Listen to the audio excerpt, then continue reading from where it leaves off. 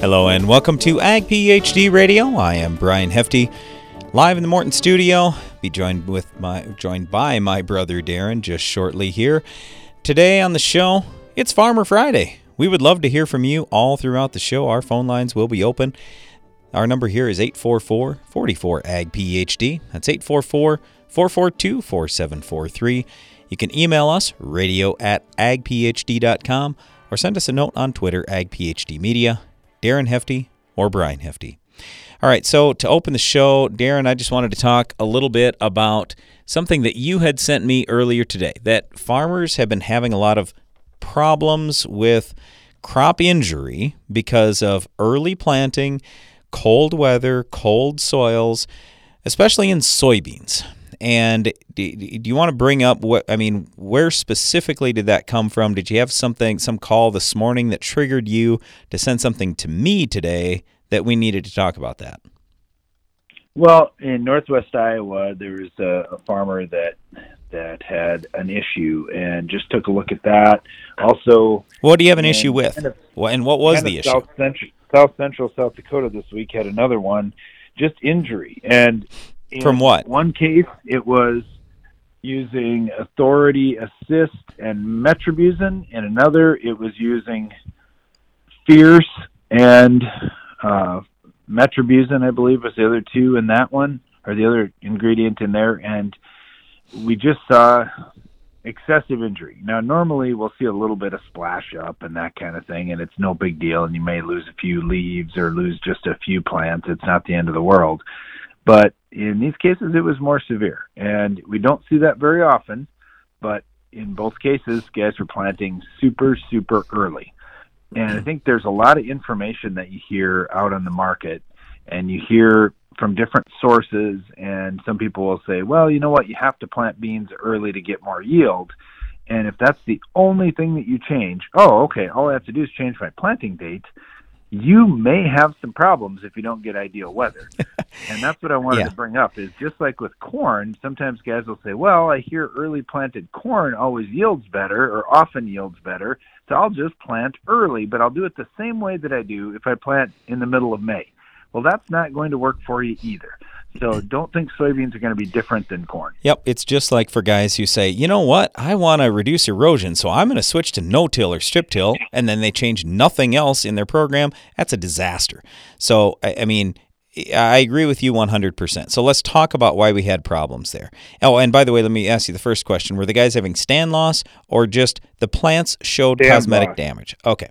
Stand loss. All right, that's what I figured. All right, so here's what we talk about all the time. We say, one other thing, Brian. Go ahead. And in both cases, it was surface-applied product.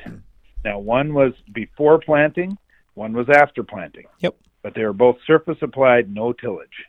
Okay, so here's what our standard recommendation is in soybeans. Use 3 pre's. And the 3 pre's we want you to use are a yellow, Metribuzin, and a PPO, either Valor or Authority. Not Sharpen, Valor or Authority. And the reason why I say not Sharpen is Sharpen, you can't use a high enough rate, otherwise you'll hurt the beans.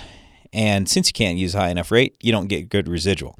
So we want Valor or Authority. Neither one of these was the 3 pre's. Now, there were 3 modes of action, I agree. They weren't the right 3 that we talk about all the time. Now, I'm not saying Authority Assist is a bad product, but what there is in that is pursuit and a high rate of pursuit. The issue with ALS chemistry, like Pursuit, First Rate, there are a number of different ALS herbicides. When it's cold and wet, that can cause some problems with plants. Now, if it was just strictly the ALS herbicide, then we usually don't have much of a problem. But when it's ALS herbicide with other things, and then you stack on cold and wet, and maybe there's something else going on that we don't know about, maybe some carryover stuff or whatever, then occasionally we'll see an issue with this. Fierce, kind of the same deal there. We love Fierce. It works great. But the problem that I have with Fierce and with all these Group 15 herbicides applied pre-emerge to soybeans is sometimes we see some crop response. Now, it's very, very, very rare, maybe, 1 in 10,000 where you might see a yield decrease. So that's probably not going to happen to you. And I'll bet you in both of these cases, they don't actually have yield loss. They might have a little bit of stand loss. They might have some cosmetic injury. They probably aren't going to have yield loss. But let's talk about how to fix both of these things. Number 1, switch to the 3 pre's we talk about all the time. Number 2, save your Group 15 for early post. Now, you can't use Fierce early post because it contains Valor. But if you're going to use a Group 15, if you're going to use an ALS, we like both of those early post for better crop safety. If you want to use these things, so Authority Assist with metribuzin or Fierce with metribuzin, they're both fine, used a slightly different way. Here's how I would do it. Rather than you mentioned surface applied either right before or right after planting, I do neither. I would either surface apply it and incorporate it, or surface apply it way early. If you surface apply it 2 to 4 weeks in advance, you will not have near the crop injury. And the reason why is because there's much more time for that herbicide to filter down through the ground, so you don't have a super high concentration right at the soil surface or getting into the plant as it's about to get to the soil surface. So that's how you can make both of those products or both of those combinations even safer. Either incorporate or put them on real early. Any other comments you got on all that, Darren? Well, one of the guys was going to replant, Brian. So, yes, he definitely had bad enough injury that it was going to be... Well, that would be very unusual. Yeah, it was really, really unusual, and actually had a chemistry rep in the field, and he said that was only the 3rd time he'd ever seen it in his career. So that was pretty unusual, but it happened. And so we just have to be prepared for those things. If we're changing one thing in our operation, we just have to check and see how that's going to impact other things. Yep, absolutely. All right, again, it is Farmer Friday. If you want to call in, our number is 844-44-AG-PHD. We'll be taking your calls and questions all throughout the show. We'll get to more of our Ag PhD mailbag time a little bit later in the show as well. You can email us, radio@agphd.com, with your questions. Really be happy to answer those. Getting a lot of those questions in already today, so we'll be getting to those shortly. But first, we're going to get back to the phone lines. We'll do that right after this break. You're listening to Ag PhD Radio.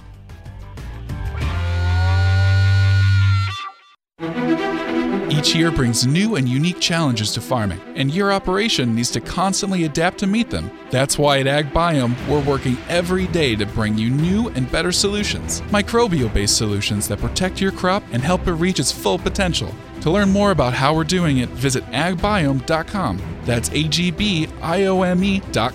AgBiome, feeding the world responsibly, partnering with microbes for human benefit.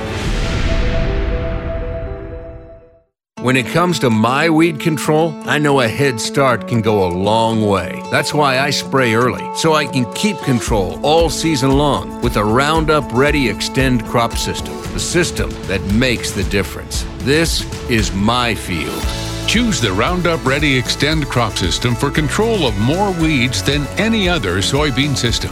Featuring XtendiMax herbicide with Vapor Grip technology to manage tough-to-control weeds, including up to 14 days of soil activity, along with the field-proven performance of Roundup Ready to Extend soybeans. Now you have the right tools to extend your weed control and extend your yield with the system that makes the difference. Learn how you can put the system to work in your field when you visit RoundupReadyExtend.com. XtendiMax is a restricted-use pesticide. Performance may vary. Always read and follow grain marketing and all other stewardship practices and pesticide label directions. Check local regulations for specific requirements in your state. Oh my goodness, did you see Bob's gorgeous soybean rows? Totally. I couldn't believe how clean and weed-free his entire field looked. I'm so jealous. I heard he started using this new post-applied residual herbicide called Perpetuo. And its burn down and long-lasting residual power is making his soybeans literally the talk of the town. Ah, so Perpetuo's his secret. Yep. Talk to your retailer or visit valent.com/Perpetuo to learn more. Always read and follow label instructions.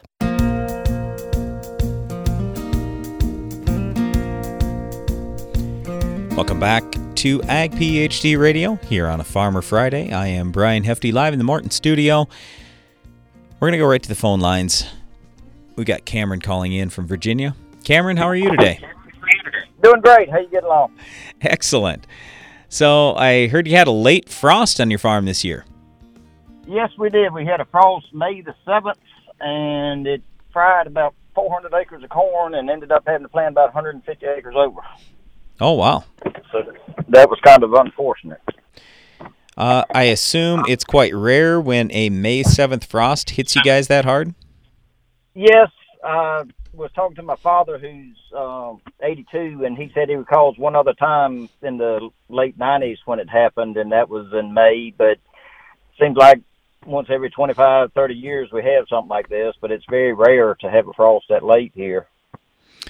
Yeah, that's for sure. So the corn got hit. You had to do some replanting there. Beans looked okay, though? Yes, sir. Luckily we had not planted very few beans by that time. They weren't even up, so it didn't affect the beans, and we've had decent rainfall since then. It's warmed up to normal Virginia June weather, been in the mid-80s, low 90s, and had good moisture, so everything's, as far as the beans, coming on pretty good. The corn, I'd say, is at least 2 weeks behind. We're just now top dressing it, and usually we do that the first week of June, and here it is the third week of June, and just about to get finished up with that. But the beans look great. I think the beans are off to a real good start this year.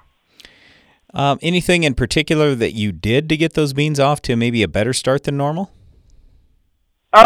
Like I said, it was fortunate for us. Some of my neighbors had planted a little bit early, and they had some issues with frost damage and ended up having to replant. But I think the key this year for us was just luck of the draw that we ended up planting a little bit later than normal and just hit it right. It had been cool all spring, so my father and I were talking about that we probably should just hold off planting the beans until the weather warmed up a little bit, and it definitely paid off this year. And I don't know, we're 100% no-till, so I don't know that any of the cultural practices we did helped or hurt one way or the other, but I think just, like I said, luck of the draw and planting a little bit later than normal worked out best this year for the soybeans.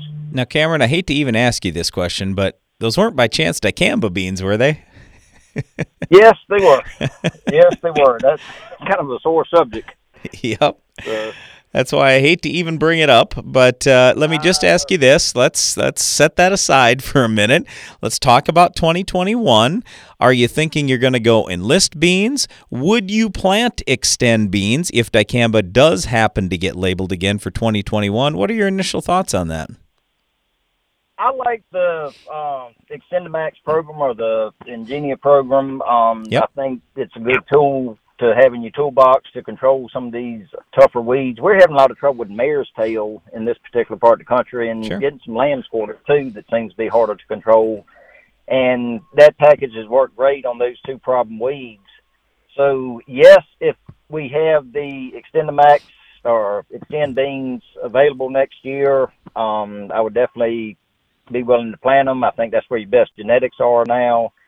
And also, I talked to my retailer, and they are pushing the enlist beans as long as we can keep enlist around. I've heard rumors that enlist may be going the same route as the extend beans, so I hope that doesn't happen, but we shall see. Yeah, I'm with you too. Yeah, what happened is that same group that won the dicamba lawsuit, they have sued the EPA, and most of that had to do with endangered species, which I don't know. I just kind of shake my head. Not a lot of endangered species out in my corn and bean fields. But anyway, they're suing for Enlist Duo. So it would have nothing to do with Enlist Ones. You'd still get to spray Enlist on those beans, and certainly you'd still get to spray Liberty on those beans and Roundup on those beans. So yeah, the Enlist is a nice option. That's why I've been asking a lot of farmers, what are your thoughts going into next year? And obviously we don't have all the answers right now. And a lot of people, like myself, we're kind of emotional about this whole dicamba deal, so hopefully everything sorts itself out in the future and it gets better. But anyway, Cameron, wanted to thank you a lot for calling in today and wish you the best of luck here this summer. Yes, sir. I appreciate it. I hope everything goes well with you, and y'all stay safe out there and avoid the virus just running around. All right. Well, hey, thanks a lot, Cameron. Appreciate it. Let's go to Chris now in Iowa. Hey, Chris, how's it going today? Oh, not too bad. Just starting to rain a little. Looking forward to it. Yeah, I was just about to ask you, what is happening on your farm there in Iowa? I mean, what are you? Have you been spraying beans? Are you doing any side dressing of corn? What's happening around you? We just kind of got caught up a couple days ago. We've got our side dress on corn done and first pass of beans and stuff. We're actually in a really good place. It's been pretty dry, and we could actually use this little bit of rain here. So. Yeah, we were getting 30, 35 mile an hour winds for a week straight, so we got just not much behind, but we got like a day or two behind on our beans, so just trying to get that wrapped up now ourselves. Let me ask you quick, you mentioned side dress is done. How do you decide how much more nitrogen to put on when you side dress? So we used to do a flat rate. We just run another 50 pounds of actual nitrogen over the top with dry urea. We run a spreader with a dry box. And then for the last 4 or 5 years, we've been testing the Encircla variable rate kind of system with their calculator and, predictive modeling and stuff like that. And this year we had finally decided to go full in with that because we've been really happy with the trials that we did. And so now we're running a variable rate based on that system. Okay, so let me ask you, how much did your rate vary? Did you go all the way down to 0? Did you go up to 100 pounds, 150? How big was your variance? Pounds of nitrogen, the lowest that I got to was about, 35 or 40. Or no, pounds of urea, the lowest I got to was 35 or 40. Yep. And the highest I ever saw was just shy of 200. Yeah, so that's a big, big difference. So you said you've been testing this for a couple of years. What did you see there? I mean, did you do stuff side by side with your blanket 50 pounds? Or, how did you compare it? How did you evaluate it? Yeah, so we'd strip as much of a field as we could. Yep. And kind of use that as a factor. And, we'd have some years that we'd put more on and get a better year. We had years that we'd put less on and get the same yield, which I'm honestly equally happy with. And just absolutely things like that that we've seen, and it always seemed to work out that it either helped or saved us a little bit of money, or we saw that yield boost. And we had done enough years of trials that we just decided that we were really happy with that program.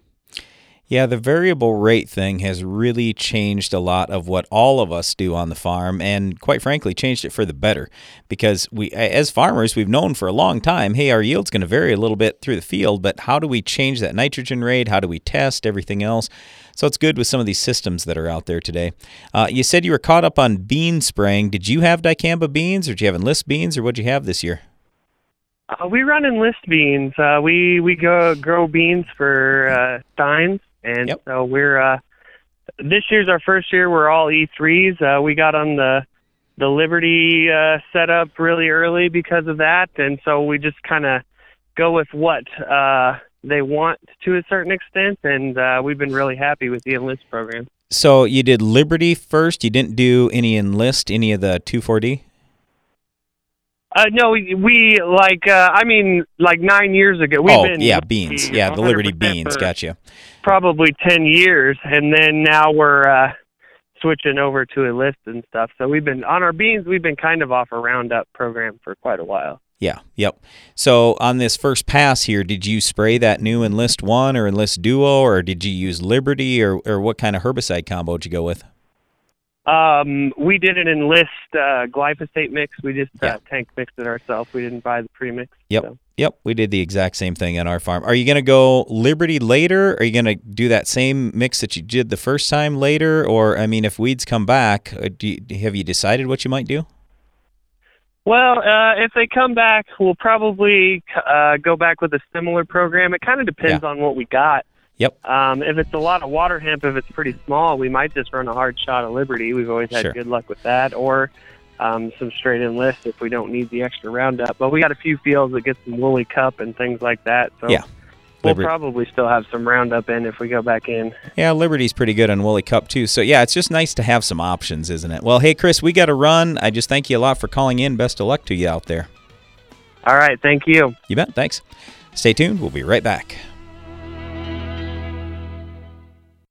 You need a powerful herbicide to fight the war on weeds. Bellum is Rotam North America's Mesotrione herbicide, and it fights against the annual broadleaf weeds attacking your cornfields. Winning this battle means higher yields, lower cost to you, and maximized profitability. For long-lasting and residual weed control, check out Evinco, Vilify, and our newest mix, Rixa. For application, flexibility, and season-long control, that's Evinco, Vilify, and Rixa, powered by Bellum. For more information, visit BellumHerbicide.com. That's BELLUM Herbicide.com. Stop losing money from your stored grain with the EndZone fan control system from Farm Shop MFG. Hot spots and moisture in your bin can cost you thousands in lost revenue. The EndZone monitors outside conditions to run your fans exactly when you want them to, naturally bringing your grain to ideal temperature and humidity. Master bin management with the EndZone. For more information, visit farmshopmfg.com.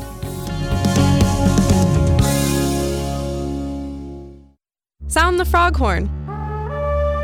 Because there's a better way to control frog eye leaf spot in your soybean fields. Froghorn fungicide from UPL. Froghorn not only has a unique name, it has 2 modes of action that deliver excellent disease control. With Froghorn, you get healthier soybeans and better yields at harvest time, and you won't be subject to strobe resistance. So, get Froghorn and keep frog eye leaf spot quiet all season long. To learn more, talk to your retailer or UPL sales representative. Always read and follow label directions.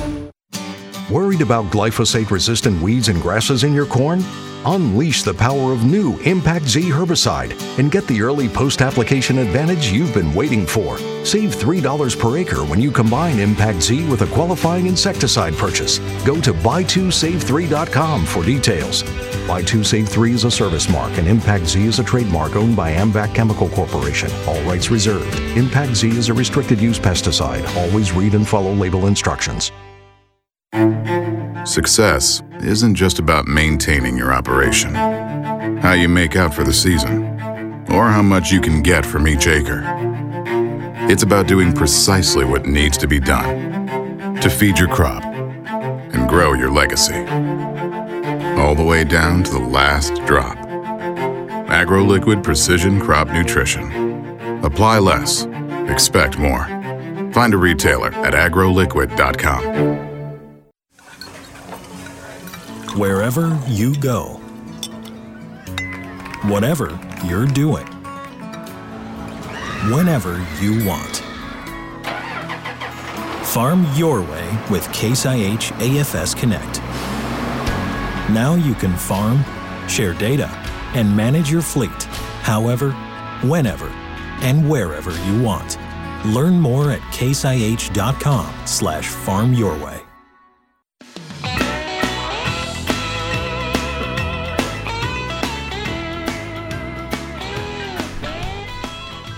Thanks for listening today to Ag PhD Radio. I am Brian Hefty live in the Morton studio. It's a Farmer Friday. If you want to call into the show, the number is 844-44-AG-PhD. We're going to get back to the phone lines right now. We got Gabe calling in from Missouri. Hey, Gabe, how are you today? Hey, doing good. How are you doing, Brian? Excellent. So what's happening on your farm right now? Well, we are 2/3, 3/4 done with our winter wheat. And planting, well, we're done with our early beans, and of course going back with our wheat beans and the rice. We're bringing it to a flood, so lots going on for sure. Yeah, sounds like you're busy. So this winter wheat that you're harvesting, how is yield turning out?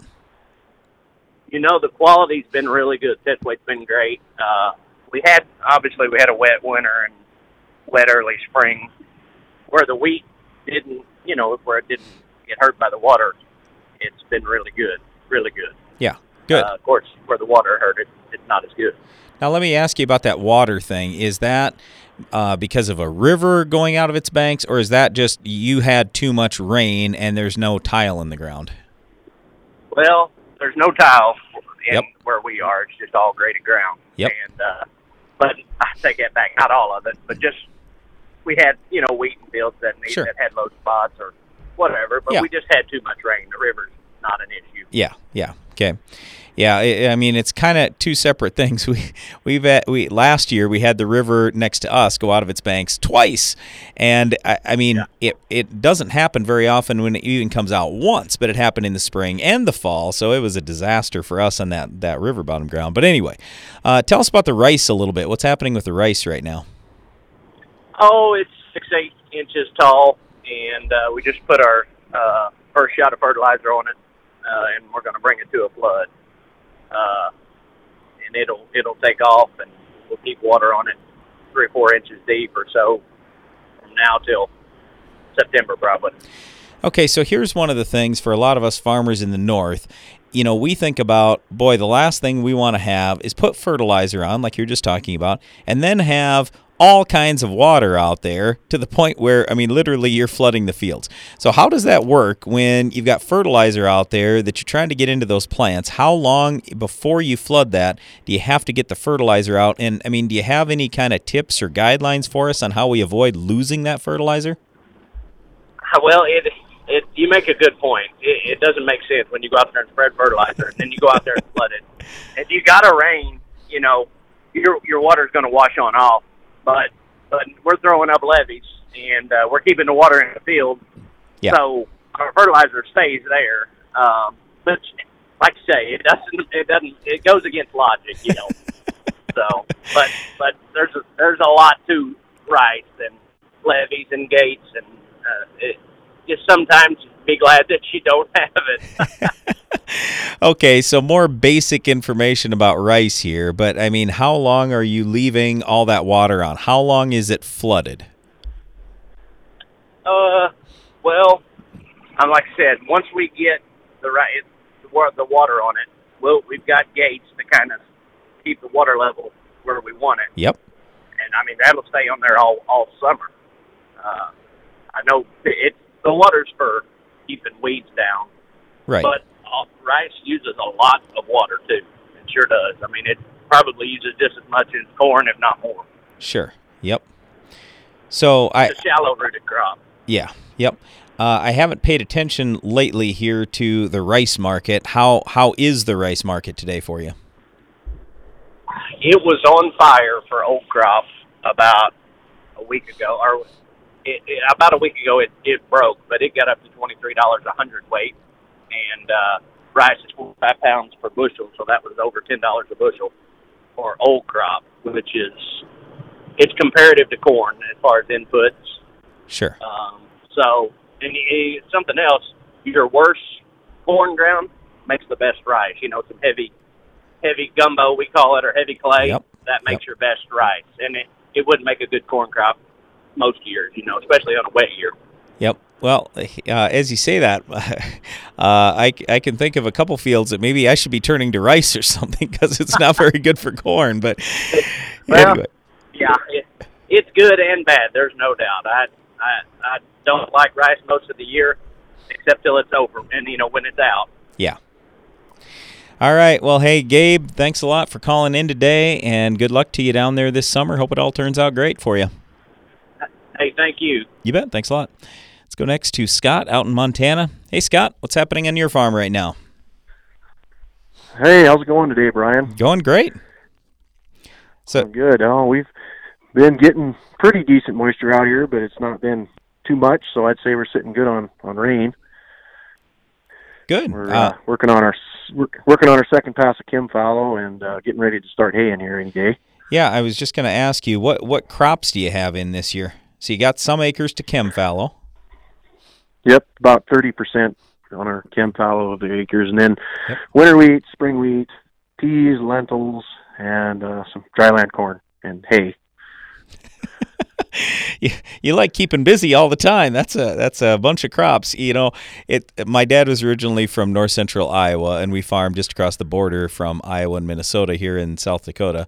And it's predominantly been corn and soybeans. I mean, we raise a little bit of some other stuff, but pretty much corn and soybeans. I got to be honest, it's pretty easy when you only raise 2 crops. When you're trying to raise that many crops and you got all this stuff going on, how do you keep it all straight? It's a challenge a lot of times. You got to figure out which is most important to take care of that day and just focus on it and try not to get overwhelmed. Yep. So what's been the biggest focus, let's say, just in the last few days? So which of these crops have you spent your time on? We just sprayed our lentils and then our corn, and that's what we've done the last couple of days, and then we're going to start the second pass of chem fallow. Sure. But we've got all the crops covered now, and we're working on the fallow. Good. As far as crop spraying, that's all done. Yep, good. So like the chem fallow, well, really, quite frankly, all of your ground, what's your worst 1 or 2 weeds that you have out there? We struggle a lot with kochia and Russian thistle. Yep. We have Canadian thistle, which is in the pasture land and everywhere, but that's sure. We can keep that under control. But we seems like we always got to spray kochia and Russian thistle.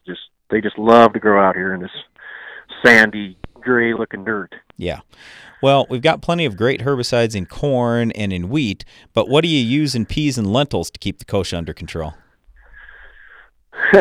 Well, there's really not anything you can do. It's more of a pre-plant thing before you plant them. Right.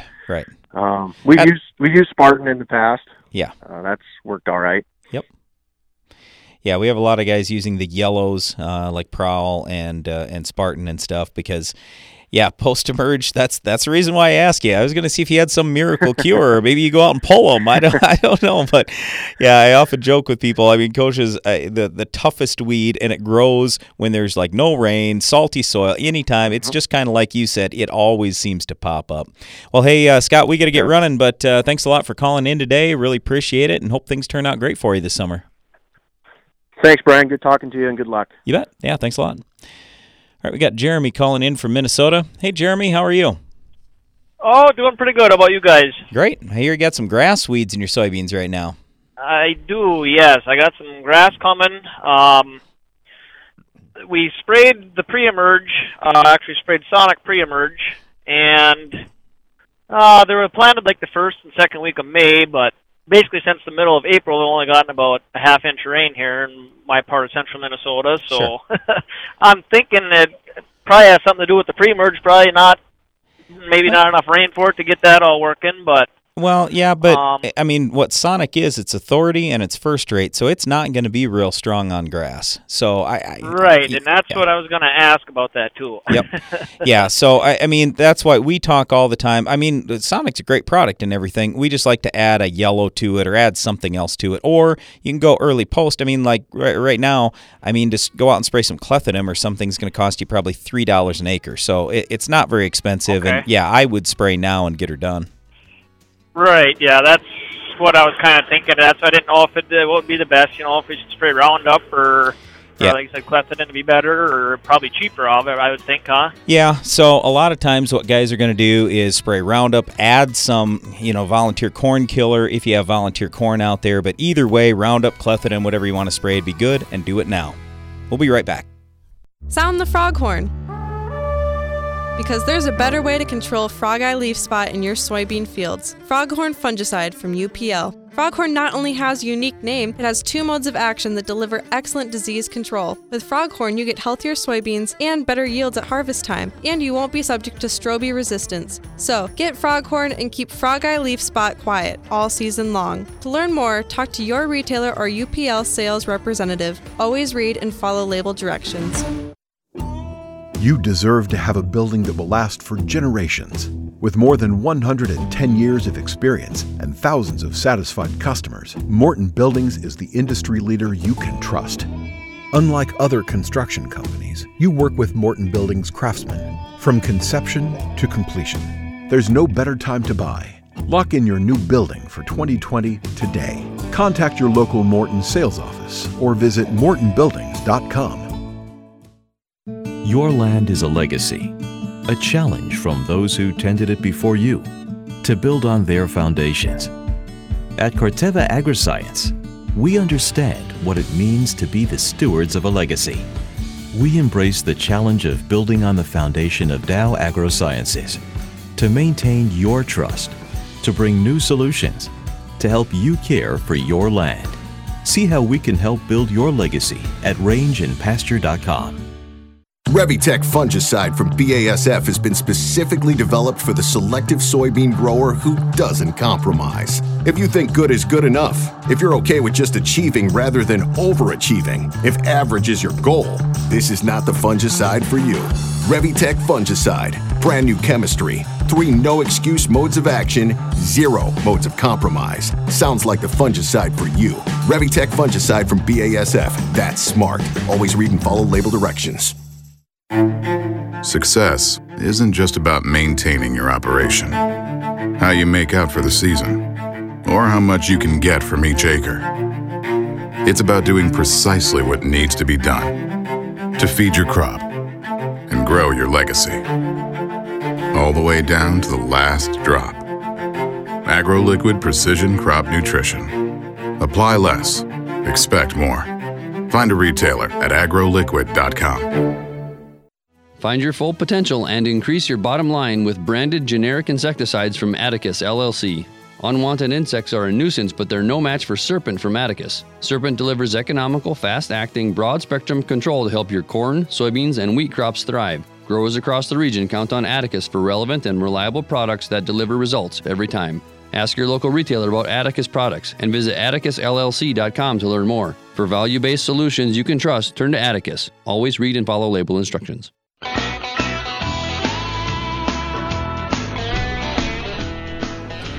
Welcome back to Ag PhD Radio. Brian Hefty here live in the Morton studio on a Farmer Friday.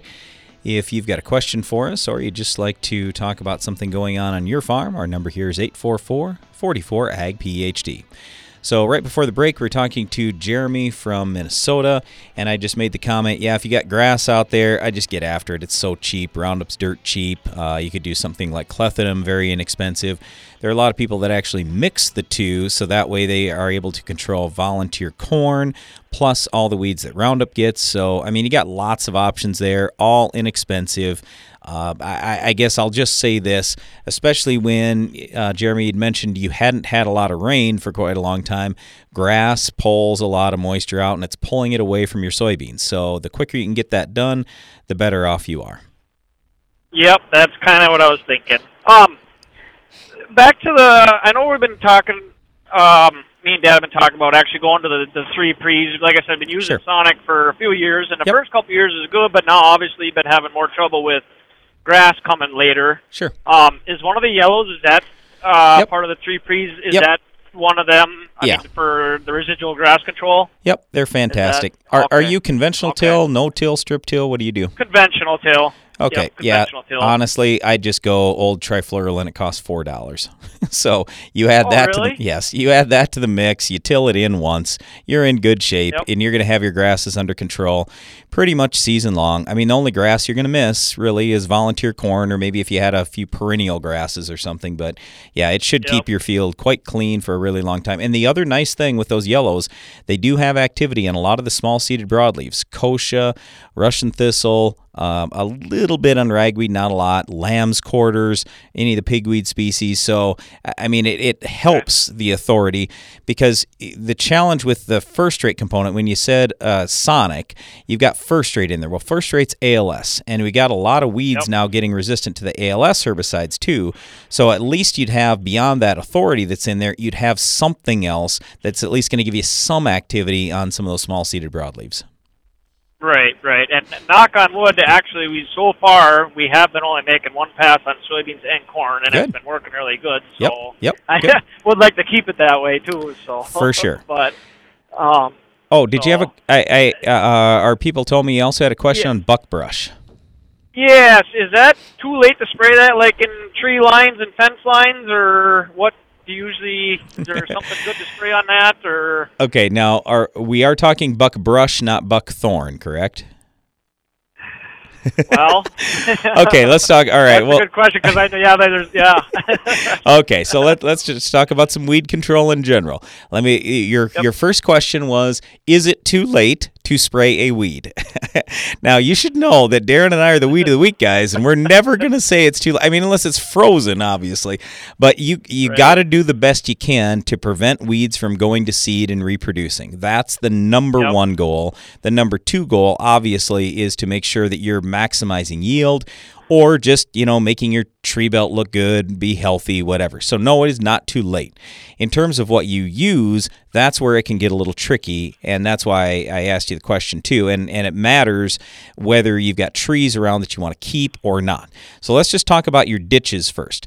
And I'll start this by saying buckbrush is a weed that my dad talked to me about first when I was probably, 12 years old. And he said, all right, Brian, with regular 2,4-D, we're able to kill all the weeds out in our pasture or ditches. But he said, we got one problem, buckbrush. And he said, all you have to do, Brian, is add a quart of crop oil per acre to your 2,4-D, and it'll take the buckbrush out. And I have found him to be true. So you could use your regular 2,4-D, throw a quart of crop oil with it, and most of the time that will do it. That's buckbrush. If we're talking buckthorn, that is a tougher, let's see, how can I say this, shrub, and it's more of a woody plant. 2,4-D just flat out is not going to do it on that. So if you have that, then, and even for buckbrush, I will just say chaparral would be better than 2,4-D on buckbrush and definitely on buckthorn. So chaparral would be a good choice for out in your ditch. There are a lot of guys that over the years have used, let's say, Tordon, for example. Tordon and chaparral can be hard on trees, but especially the Tordon. Tordon is very hard on trees. You have to stay far away from trees. So when we start talking shelter belts, if it's buckbrush, I'm going to use 2,4-D out there in the spring and the fall. I worry about it in the middle of the summer unless you can get some Freelix. That's the new 2,4-D that doesn't have all the volatility and drift. So if you can find some of that, great. If it's old 2,4-D that's going to volatilize, you can still spray it out in your trees, but you're going to drop a whole bunch of leaves and you're probably not going to be real happy. Okay. Yeah, now that you say it, it probably is the buckthorn that I'm after, I'm thinking. Okay. And if it's buckthorn and you're in a shelter belt, that's a tough one. I don't know even for sure what to tell you, but I will say this. There's a product called Remedy Ultra, and now there's the new version of it that's called Vastlan that could be used. And what we used to do a lot of times, like even with Tordon, is we'd cut trees off and then we'd wipe the Tordon on top. Literally, if you wanted to wick them, you wanted to just spot spray your Vastlan or Remedy Ultra, that doesn't have all the soil residual. So you don't have to worry about it washing into the ground and killing the roots of the trees. That's what Tordon would do for you. Vastlan or Remedy Ultra, basically the same thing. Vastlan, like I say, is the new version. That would be the direction I would go. Just be careful with it out in those shelter belts. But yeah, buckthorn is tough. And by the way, buckthorn hosts soybean aphids. So if you can get rid of some of your buckthorn plants, you will have fewer soybean aphids in your bean fields. Okay. All right. Like this fall, after we actually combine them, would it? Is there any reason you couldn't go out there like the backhoe and go along the edge of the field and scrape basically the crap and the brush and that stuff out of there? Sure. And hopefully burn it. I mean, would that get rid of it too, or is it? It's sure going to help. Certainly not going to hurt. Yeah, I mean, right, exactly. It sounds like some work to me, but yeah. Sometimes you just have to do that. Right. Okay, that'll work. Like the pasture fences. I mean, is spraying any of that, does that hurt like beef cows or horses or anything? Or there's nothing that I mentioned here that's going to hurt any of those animals. No. Okay. Now, perfect. And I mean, you can just ask your agronomist or look on the label. It'll tell you maybe a grazing interval or anything like that. But yeah, I'm really not too worried about that stuff. A lot of the things that we talk about here in the show are actually quite safe and way safer than the things we used to use years and years ago. Right. Okay. All right. That's what I kind of figured. Okay. All right. Perfect. Well, thank you very much. I appreciate it. You bet. Thanks a lot, Jeremy. Let's go next to Tom out in Oregon. Hey, Tom, how are you? Doing great. And yourself? Excellent. Here you got a GDU question for us. I was just curious if, depending on day length of corn, if we had a generic idea from emergence to what tasseling would be, if we had an idea of how many rough GDUs that would be on 100-day corn. Yeah, we do. I don't remember it off the top of my head. My brother Darren probably would, but I'll say this to you. In terms of GDUs, it takes about 100 GDUs, 90 to 100 GDUs to get corn out of the ground. Then it's about 82 GDUs for each leaf stage. So Beyond that, though, it is going to vary some between about, let's call it V3, V5, somewhere in there. Once we hit that point, to tassel, things are going to speed up a lot when we get to earlier corns. Things are going to slow down a lot when we get to the later corns. So you're talking 100-day. That's kind of mid-range. I'll try to look that up during the break, and if you just want to keep listening to the show, I'll talk about it, or you can certainly hang on too. But I'll look that up and see if I can calculate that for 100-day corn and how many GDUs it would take to get to tassel. I hopefully will be able to figure it out. Otherwise, we'll get Darren back on the phone here, and he can probably answer the question. All right. Well, thank you. You bet. Yeah. Thanks a lot. And like I say, if you want to hang on, you certainly can through the break. I'll hopefully get the answer right after the break. Otherwise, if you just want to keep listening to the show, I will talk about it right away. First thing coming out of our break here. Well, again, it is Farmer Friday. If you would like to call into the show, got just a little bit of time left. Our number here is 844-44-AG-PHD. That's 844-442-4743. You can also email us, radio@agphd.com. I have a large number of mailbag questions that have come in. I'm going to try to get to those here if I have time yet during the show, but like I say, I'd love to take your phone call as well. Well, stay tuned. You're listening to Ag PhD Radio on a Farmer Friday.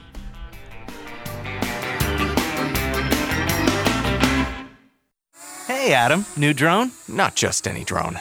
I mounted a laser on it to take out weeds. Look out for that tree. And the power lines!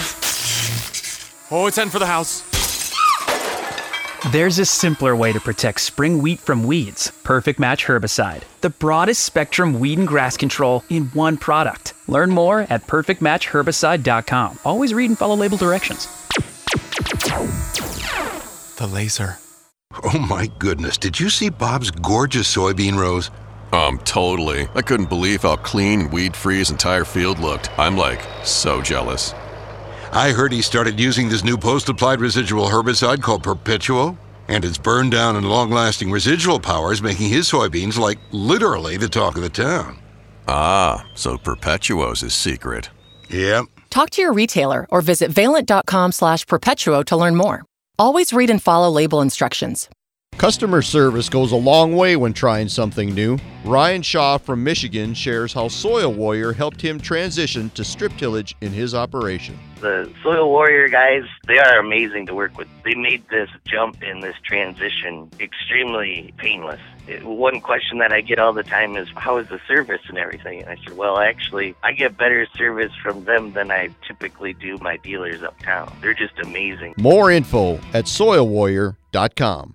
Pentair Hypro Ultra Low Drift nozzles are your ideal choice for the Enlist E3 herbicide system. With coverage comparable to flat fans and with 90% less drift, ULD nozzles meet all required standards for Enlist applications and provide optimal performance of contact herbicides. Learn more at pentair.com/hypro.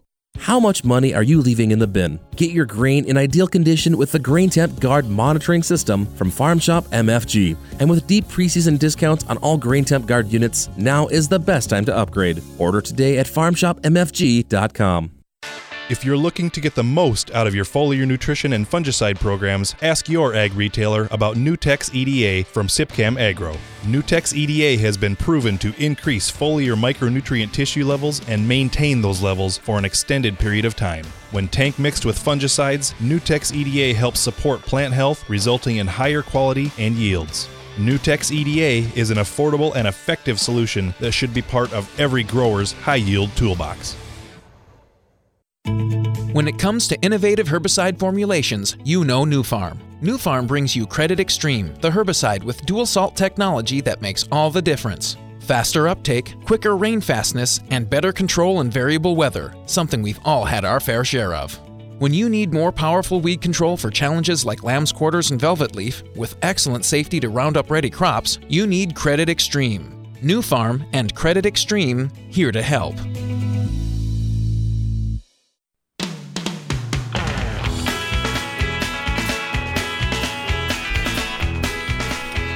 Thanks for listening today to Ag PhD Radio. Just wrapping up our show here on a Farmer Friday. Got a little bit of time left if you want to call in 844-44-AG-PhD. So, right before the break, we were talking to Tom from out in Oregon, and he asked this question.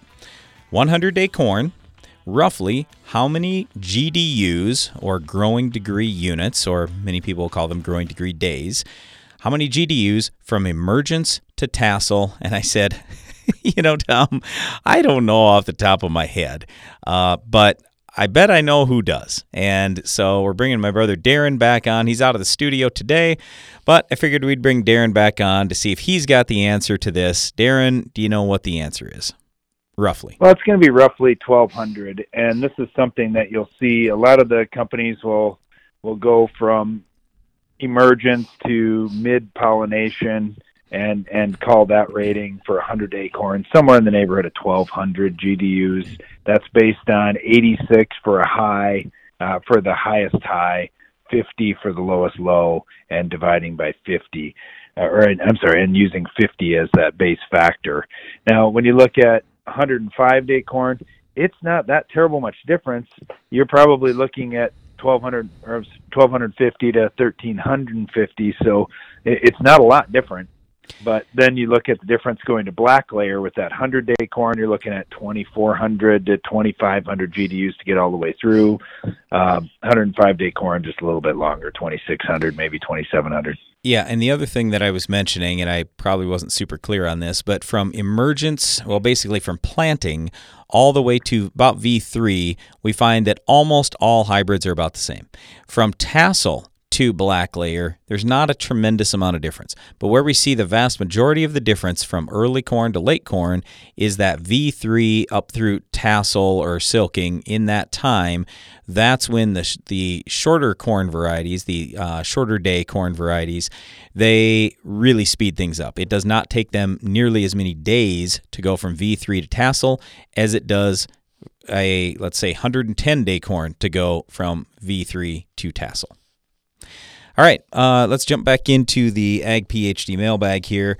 Next question that we had, let's see, I don't have a name on this, but they said, you guys are talking about Enlist 1, don't mix Power Max Roundup and Enlist 1 together at the same time or you will have troubles. Look, we just talked about this on the other day on the show, I believe, but you can do it. We have done it on our farm for several years, as a matter of fact. But one of the big keys... not mixing them at the exact same time. Exactly. That could be the key here. Now, if you're putting them in at the same time, that's a problem. And also, if you run one through a cone inductor, you've got to rinse the Enlist out of that cone inductor before you put the Roundup in, or you may have some issues right there when you have pure product touching pure product. Yes, and so he did use the words at the same time. So technically, yes, you're right. You can mix them in the same tank, and you can spray them together at the same time, but you can't mix them together, and that's really the big thing. So what we're typically talking about is getting that sprayer mostly full of water. We want to get the Enlist 1 in. Obviously, even before that, if you have, let's say, ammonium sulfate you're putting in, get that done, and then throw the Roundup in at the very end, and usually it ends up going okay. Now, one other thing that I would throw out there, if you want to try any, let's say, adjustment for some of your hard water ions. If you got really hard water, there's a product we use called Water-Right that helps tie up some of the excess calcium and magnesium in the water. Things like that can help sometimes, but more than anything, it's just make sure there's a lot of water there. Make sure that you aren't putting Roundup and Enlist 1 directly in contact with each other in the pure forms. All right. Good comment, though. Next one comes from Jimmy. He says, I've got a 1-gallon hand pump. I've heard everything from throwing 1 ounce of 2,4-D in to 2.5 ounces of 2,4-D in per gallon. Which is it? All right, Jimmy, if you're spraying around your yard, I'll just say this. It depends tremendously on how fast you're moving. So we can't tell you exactly. What we're always going to tell you is I like follow to the put label. 4 ounces. And Jimmy, I like to put 4 ounces in. And I like to put... That's my thing, because I want to go fast. And I like to put about 12 ounces in because I go even faster. So I also would encourage you to think a little bit about the concentration. So if it's 1 ounce per gallon of water, that's 1 to 128. That's not a lot. It's very, very diluted. Quite frankly, I don't know if it's even going to work very well because a lot of plants, especially if they're small, they can only hold so much on the leaves. And if those droplets aren't concentrated, you're not going to be able to deliver a lethal dose. So I got to be honest, I've never recommended as low as 1 ounce of 2,4-D per gallon of water. I think that's, in my opinion, way too low. I'd say 3 ounces is a bare minimum, and I'm way up at 12 ounces or sometimes even higher, but it all depends on how fast you're going to walk. All right, next one. It also depends on what form of 2,4-D you've got too, Brian. And Well, I sure. would say this, if you're getting some diluted 2,4-D at a hardware store, you're probably going to need to be a higher rate. Much. If you're getting very concentrated stuff from a farm supply dealer that deals in herbicides, then it's probably about the rates we're talking. Yep. All right, next one comes from Wes in Iowa, who says, "Hi guys, I'm planning to spread and incorporate turkey litter this fall. How much of the nitrogen might be available for the first crop year? Would spring application be any different? I'm thinking of applying to corn stalks with soybeans to follow rather than ahead of corn. I've got CEC in the upper teens, organic matter about 3%. Would appreciate any guidance." All right, so Wes, here's the first thing that I'll tell you. We don't know. I mean, if we gave you an answer as to how much nitrogen might be available the first year and then the second year, we're just strictly guessing. I don't like to guess. I like answers. I like data. And so what I would do is I would send that turkey litter in for analysis. That's what we do when we spread any litter, and they'll tell you roughly how much nitrogen's in there and roughly how much nitrogen's going to come available in year one, assuming a normal year. The hotter you are, the sooner the nitrogen's going to come available. The colder you are, the longer it's going to take. But you asked about spring application versus fall. Well, it all depends. I mean, there's a broad definition of spring versus fall. For example, technically September 21st is fall. If you're going to put it on September 21st, that's whole different than if you put it on November 21st. So ideally, you'd want to put it on shortly before freeze up. And if you do that, then it's really not going to matter if you put it on in the fall or in the spring, if you do it in the spring early. So you see where I'm going with that. So here again, it's totally up to you and how you handle things in your operation. In terms of putting nitrogen or turkey litter on in front of soybeans, just don't do a whole lot would be my advice. You got to be careful with soybeans because they don't need crazy amounts of nitrogen, so you're kind of wasting it a little bit if you put on too much. But if you're only putting a little bit of turkey litter on, I mean, that's fine. We've done some of that. Put on manure before soybeans. There's no problem with that. I just don't want to get real carried away. Any other comments on that, Darren? I think that's fair. I think that's fair. It's one of those things where if you're counting on manure to carry the full load for you, you're probably going to be disappointed. But if you're utilizing it in conjunction with using some commercial fertilizer and then doing some testing through the year, that's the best way to go. Next one comes from Atlanta, who says, you guys were talking about controlling grasshoppers in a recent show. Were you talking about a pyrethroid? I've never used a pyrethroid before. What is that?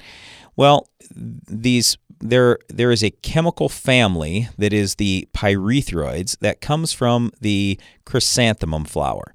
There are many products that are in that pyrethroid family, and they're quite safe to humans and animals, and they're very specific to certain insects. Now, as I say that, just like some people are allergic to flowers, some people are going to be allergic to pyrethroids. Typically, some people will get a rash, just for example. It's nothing that's going to kill you, but nevertheless, you always want to use your personal protective equipment and use some care.